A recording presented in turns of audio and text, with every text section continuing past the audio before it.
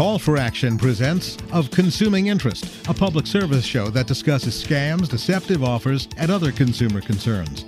Here's the director of WJLA 7 Call for Action and your host, Shirley Rooker. Were you concerned this past winter when we've had such cold days? Temperatures that were down in the 20s and some days never got above freezing. And then we're sitting here watching what was happening in Texas, who had wind turbines freezing from cold weather. And then, of course, we all were reflecting back to what happened in California with rolling blackouts, loss of electricity, many millions of homeowners without electricity. And it made you think, I'm lucky to be in a city that right now we have plenty of electricity, or we seem to. Well, I'm going to talk about this. There's a very consumer issue. This is not a political issue in some ways. It's a consumer issue. And all of us as consumers need to be concerned about the impact of lack of electricity and has on our life. My guest today is Nicholas Loris. Nick is the Deputy Director of the Thomas A. Rowe Institute for Economic Policy Studies at the Heritage Foundation. Nick, welcome to Of Consuming Interest. Thank you for having me. Now, this is a fascinating subject, and you've written a good bit on this. I know this is your area of expertise. Let's go back to what recently happened in Texas. And also the fact that some of these poor residents in Texas are going to get huge electric bills, from what I understand. And I don't know, maybe the state is moving to ease those, but there was potentially tens of thousands of dollars consumers going to have to pay for electricity. So give us a brief overview of what happened in Texas and how likely is that, maybe you can't even tell, to happen in Washington, D.C.? Yeah, what happened in Texas is really a matter of supply and demand as a result of a real extreme storm that Texas doesn't frequently see.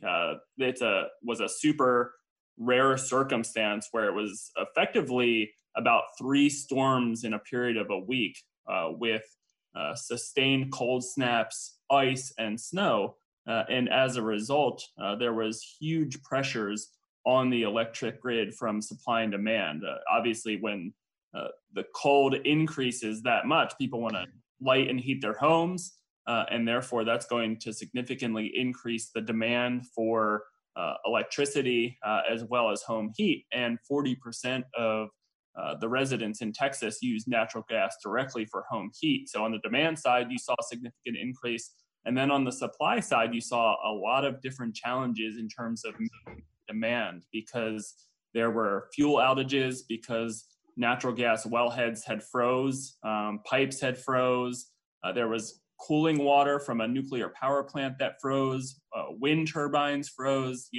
The Texas is not typically equipped to weatherize their electricity because they're not used to having such prolonged cold snaps like this, and even dealing with the ice and snow on the roads was a challenge for the electric grid, because when these outages were happening, it was very difficult to get the teams out to de-ice the pipes and the natural gas infrastructure because they don't have a lot of salt and road equipment to actually clear the road. So even that presented a challenge in Texas. And as a result, unfortunately, you saw a lot of prolonged outages for days on end where people really struggled. And unfortunately, we saw, loss of life in a few circumstances. Yeah, it really has been a tragic situation for people in Texas. What is the source of most of our electricity here in Washington, and is that being threatened? Yeah, we have coal, we have natural gas, and obviously increasing renewables, and a lot of states are making efforts to increase the supply of renewable generation. The District of Columbia is one of several areas. I believe it's upwards of 37 states, I want to say now, have renewable electricity standards that mandate that a certain percentage of their electricity come from renewable sources. And so that increases as a percentage every year. The good news is, Washington, D.C., the temperature can be pretty moderate, although that's what they said in Texas. and different states and different regions have different incentives to weatherize their infrastructure. I don't know for certain how DC treats that in terms of how much their system is weatherized to prevent from any extreme weather events. But the good news is we are connected to a regional grid. In that respect, that helps prevent from some of the more extreme scenarios that we may have seen in Texas. But no matter what the market structure is of an electricity grid, if you have such an unplanned and severe weather event, that can certainly put strain on that infrastructure. We even saw that in the Northeast where coal piles had frozen, and that was supposed to be the reserve capacity for generation. And they couldn't access the coal for the power plant because the piles were simply too frozen to get to the actual power plant. Boy, it really has been quite an event with the cold. Back to the energy sources, you talk about renewables, you're talking about such things as wind and solar power, right? Is that what you're referring to? Yeah, that's right. The large majority of our energy needs, especially our electricity needs, are met by coal, natural gas, and nuclear. Coal and natural gas, both fossil fuels, provide a little over 60% of our electricity needs, and nuclear is about 19%. Hydro is another 7 to 8%, and then the rest is wind and solar, with a little bit of oil, but not all that much. Okay, but in Texas had a rather higher percentage of renewable energy supplying their electricity. Is that true? Am I mistaken on that?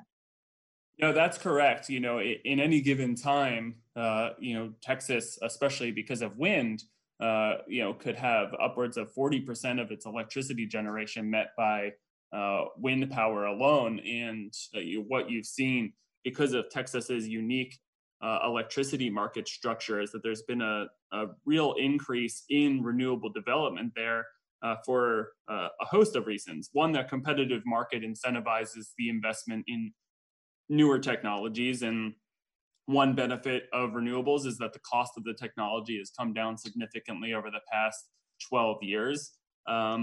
Regionally, it's a very good place, especially West Texas, for wind power. If Texas were a country, it'd be the 5th largest wind producing country in the world. So geographically, it makes sense. And then we also have policies that subsidize the production and use of renewable power. The wind production tax credit, most specifically, has been a huge boon to the state of Texas and the growth of renewables in the state. Yeah, well, on that note, let's just take a brief pause here. Let our listeners know they're tuned into Of Consuming Interest. I'm Shirley Rooker. My guest is Nicholas Loris. He's the Deputy Director of the Thomas A. Rowe Institute for Economic Policy Studies at the Heritage Foundation. And we're talking about some of the rather catastrophic incidents that have happened in terms of loss of electricity or power to homes and businesses in several states. California was one that we saw with rolling blackouts, and that was caused by what there, Nick? That was partly due to the loss of the solar energy due to the smoke from the fires. Is that correct? I don't really remember the result of it, the cause of it. Yeah, that was partly the case. The other case was, the transmission lines. Some of the transmission lines are old and in need of upgrade, and so when they have significant wind, these power lines can spark and blow over and result in deadly wildfires that we've seen in recent years in California. And transmission lines can be the generating cause of those wildfires. And so if conditions are significantly windy in California, which is often the case certain times of years, they may have to instigate these rolling blackouts to ensure that the sparks aren't generated from those transmission lines. And this has been a long noticed problem in California, where the the incentive structure of their electricity grid has not been to resolve these issues. And they also kind of have an alphabet soup of agencies overseeing and controlling the grid and issues in California with no clear ownership. And so it presents a lot of challenges to upgrade their grid. And therefore, when you have problems with some of the renewable sources, and you've also seen a decommissioning of power plants, of conventional power plants in California to meet the increasing renewable electricity targets, you're also taking some of that, what we call baseload power that comes from coal and natural gas and nuclear offline. One of the concerns that I have is the impact on consumers, not only in our safety and comfort, but also in the costs. Now, are we seeing, and I've been reading that in Texas, consumers were facing huge, huge electric bills. Tell us the story about the cost to consumers, because this program really is called Of Consuming Interest, and that's what we're interested in. Yeah, for Texas, one of the problems that the people that you saw have electric bills of upwards of $17,000 in, for instance, is because they used an app or a service called Griddy, which ties their electric bill to the wholesale price of power. And when these events happened in Texas, the wholesale price of power went through the roof. And typically, these consumers enjoyed below market rates for electricity. And in Texas, I should back up a little bit, their market is a little different in that you have a lot of options to choose from for how you get and pay for your electricity.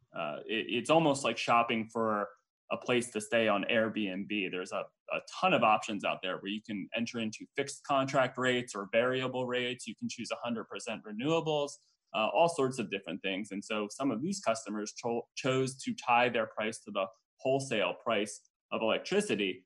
And in this instance, it came back to bite them, where there were thousands of dollars of electric bills. I think what you'll see is some sort of relief, both potentially from the federal government. This is effectively why we have federal disaster relief, but also from the state legislature to insulate some of the costs and at the very least, spread them out. But you also don't want to create a moral hazard problem where if people are simply made whole for the choices that they make, are they going to make those choices again? So we need to incentivize good behavior and clear choices to ensure that some. Okay, let me put this in another way. We Like as consumers, growing condition that we don't necessarily have a choice in what's being offered to us, because it's often mandated by government and by the policies. And while I'm not here to discuss policies, I'm concerned about the impact on the consumer. So you're saying that some of the consumers in Texas may receive relief because they had chosen a system of getting their power, their electricity, that benefited them generally, but once there was an emergency, it really came back to bite them. Exactly. What do you see as some of the answers to the issues that we've seen both in California and Texas? And maybe they can't even be discussed in the same paragraph. I don't know, but what do you see? Nick, you're an expert in this energy. You look at it, you study it, you write extensively about it, you testify on the Hill.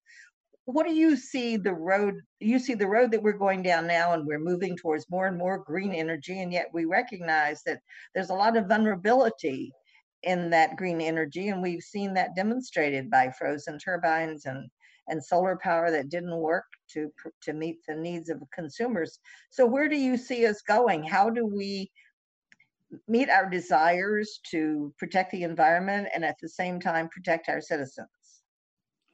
Yeah, it's a great question. And that's part of my concern about energy policy generally, is that when the government intervenes with mandates and subsidies and stringent regulations that don't provide environmental benefit, it's taxpayers and consumers that are left to pick up the tab. And fortunately, we've seen a lot of investment in new generation, particularly natural gas, because of the shale revolution in the United States, and that's lowered people's electricity costs and lowered people's home heating costs, and provided a number of environmental benefits as it's displaced coal throughout the country. And that's great. That's what we want to see, is the market at work. On the converse, when you have these government distortions in the marketplace, it's going to cost both taxpayers and consumers in the form of higher electricity bills. And it's important to note, because electricity and energy is a critical component of everything we make and do, you're not just paying higher electricity bills, you're not just paying higher prices at the pump, but higher prices at the grocery store and going out to eat, and for clothes and education and all that. So it's important to get the policy critically right. I think with a place like Texas, with has a strong market foundation, we need to fully understand what went wrong and make sure that there are the right types of incentives and choices, if it makes sense, to weatherize some of this infrastructure so it doesn't happen again. We're dealing in a place like Texas with a very low probability but high cost event. Yeah, exactly. Right. Let's just take a brief pause on that note here to let our listeners know they're tuned into Of Consuming Interest. I'm Shirley Rooker. My guest is Nicholas Loris. He is the Deputy Director of the Thomas A. Rowe Institute for Economic Policy Studies at the Heritage Foundation. And we're talking about some of the things that have happened recently to our energy supply. And do you see us now? We're seeing the government is going to be converting their fleet of cars to green, which are going to be using some of the natural energy. They're going to be using different sources of energy.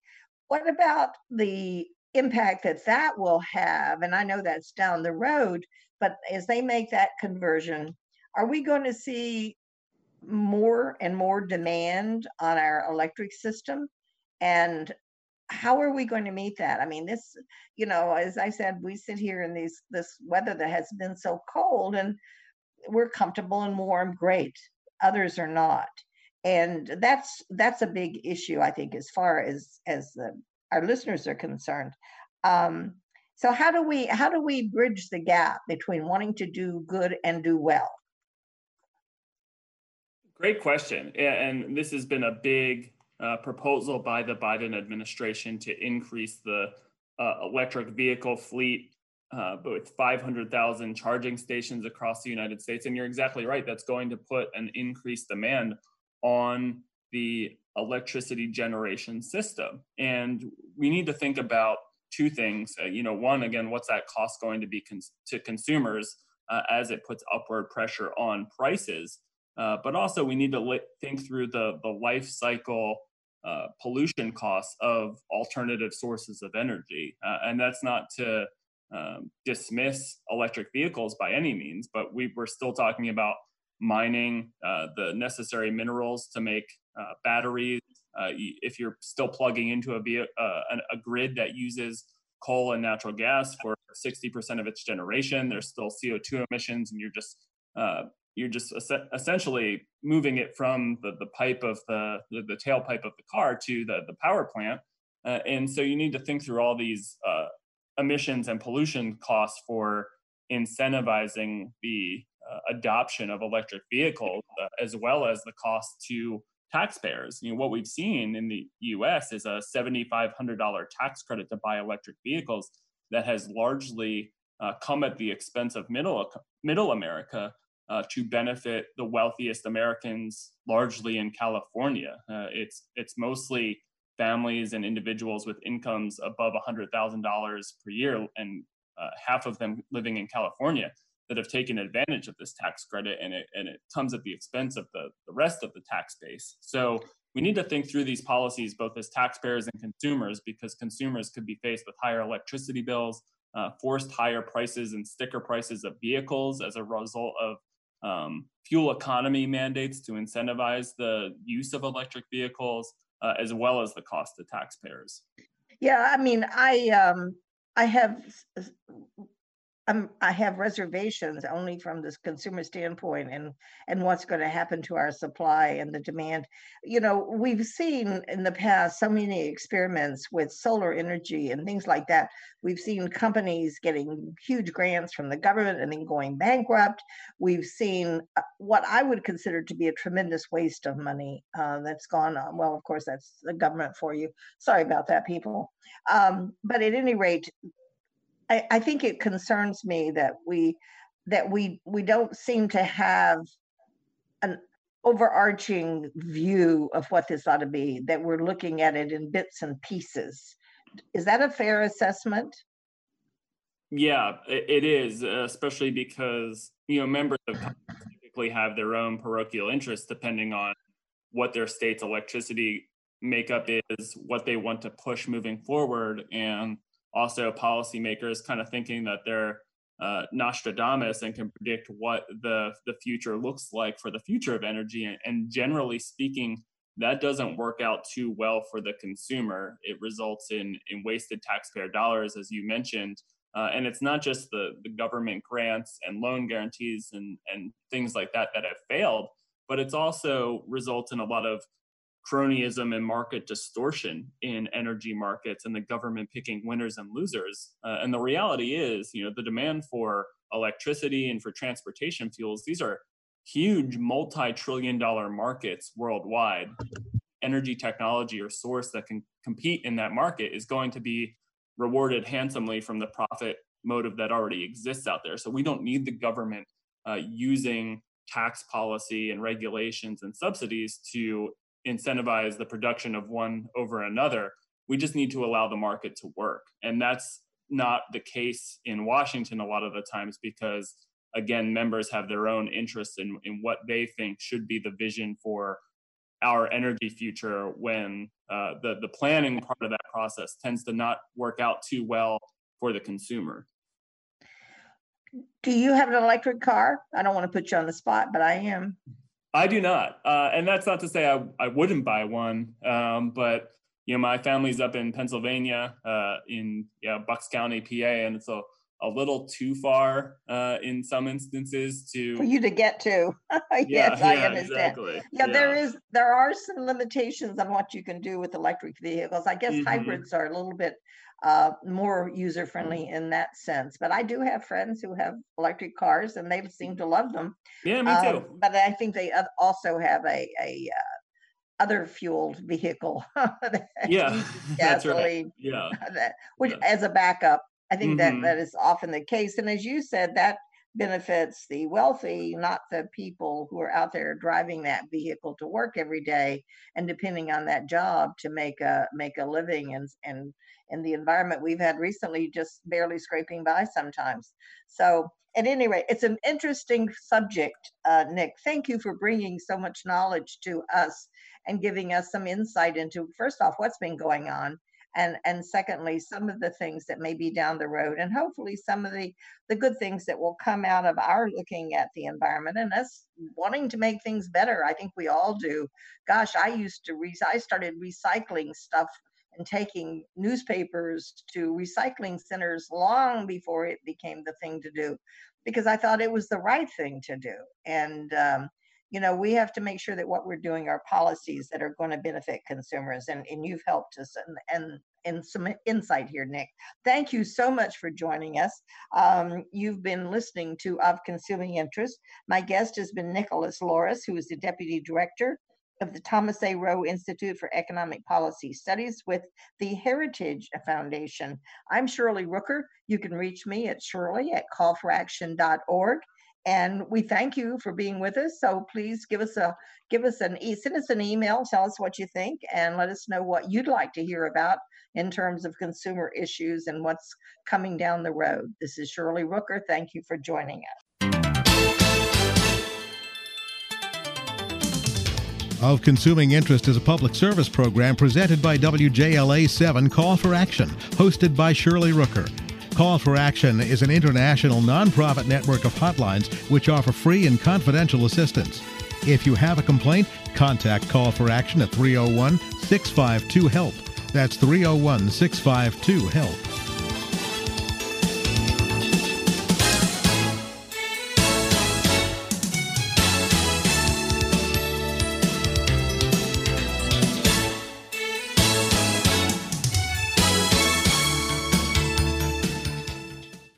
To be your best every day, you need proven quality sleep every night.